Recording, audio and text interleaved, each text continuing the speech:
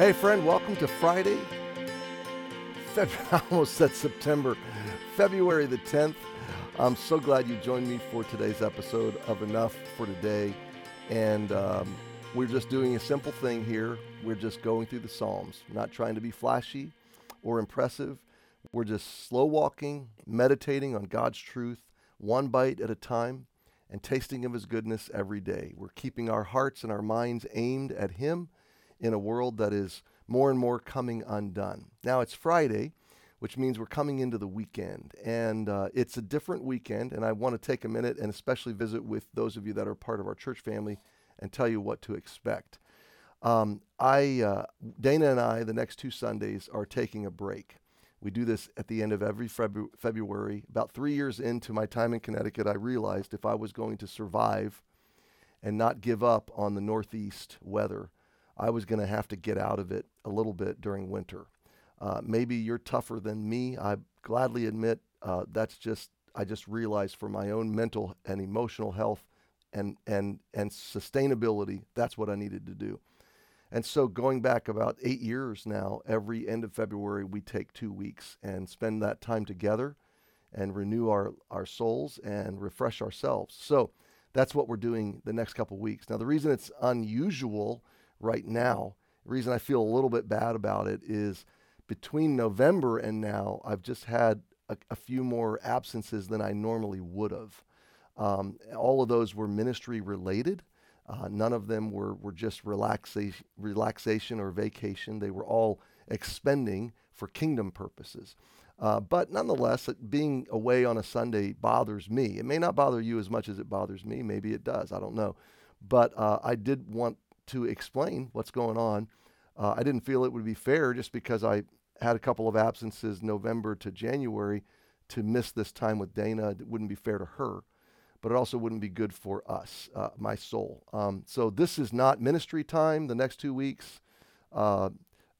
Thursday, Friday, today is, but then after about 2 o'clock this afternoon, it's 2 weeks of restful break.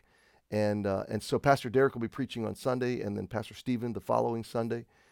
We will be worshiping with you in spirit and missing being there, but at the same time, really deeply, very committed to not just being there all the time, but to 2 things. Number one, the long view, the long sustainability of our souls and our commitment to our church family and the health of our souls, that we expend much and we need to renew much. And so the last 6 months, particularly between July and now, coming back from our sabbatical and now, has been a long push with great intensity for our school and our church. And so anyway, no complaints, just letting you know what's going on, and don't want you to worry that there's going to be a long, continuing pattern of absences. This was just an unusual time, some opportunities that I felt like the Lord wanted to do. And now a break. We come back last Sunday of February. We have a great day planned. We'll resume our John study, and we've got a long season in John before we take additional break time. So I'm looking very much forward to it. Thanks for your understanding. I've taken 5 minutes. I'm sorry, I should not have done that, but wanted you to know what's going on. We're in Psalm 71, and I want you to look at, now we left off verse 18 and 19. Yesterday, 19. Thy righteousness, O God, is very high, who's done great things. O God, who is like unto thee. Now look at verse 20. Thou which hast showed me great and sore troubles. Interesting. Shalt quicken me again, and shalt bring me up again from the depths of the earth. Thou shalt increase my greatness and comfort me on every side. I want to pause there and just talk about these 2 verses briefly. This is interesting because he's talking about God's blessings. From my youth, God, you've taught me. You've given me your strength. You've sustained me. You're high. You've done great things. There's no one like you. Verse 20, the counter view. You've also showed me some pretty great sore troubles, great in magnitude. Okay, you've brought me through some deep valleys. Hey, by the way, I think this is in reference to the now of his life. More recently, I've seen some pretty big burdens. I've experienced some pretty deep valleys. But what's he say? Now, this is wonderful. God, you're going to quicken me again. You're going to bring me up from the depths of the earth. Now, I think there's two senses to this. There's a near view and a long view, okay? The long view is resurrection.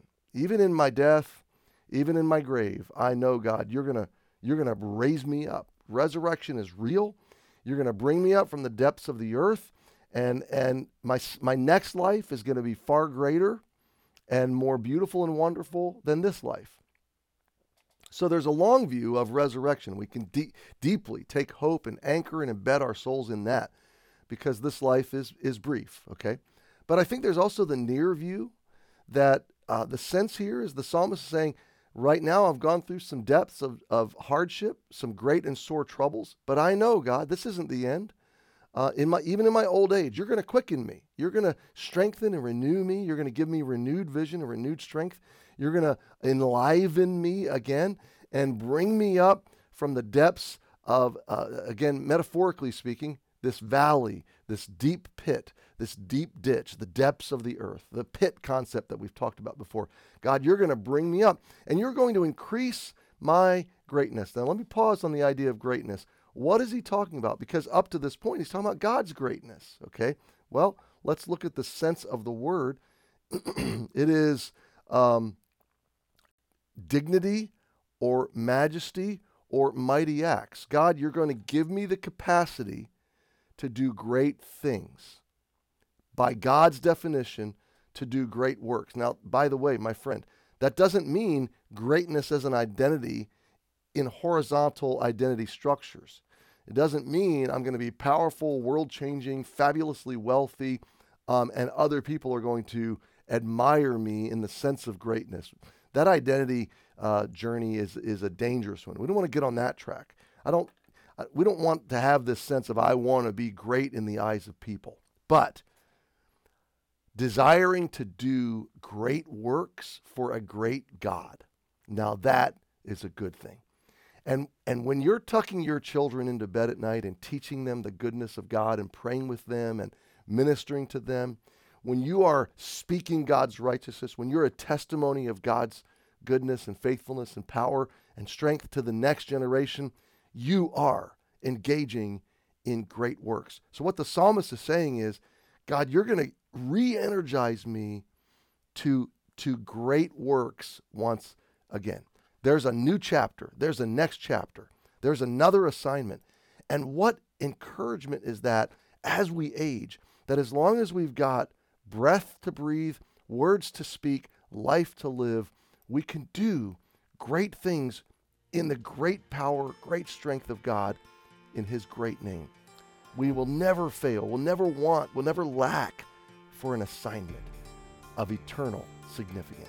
Man, what a great thing to think about this Friday. Engage that. Have a great weekend. We'll see you on Monday.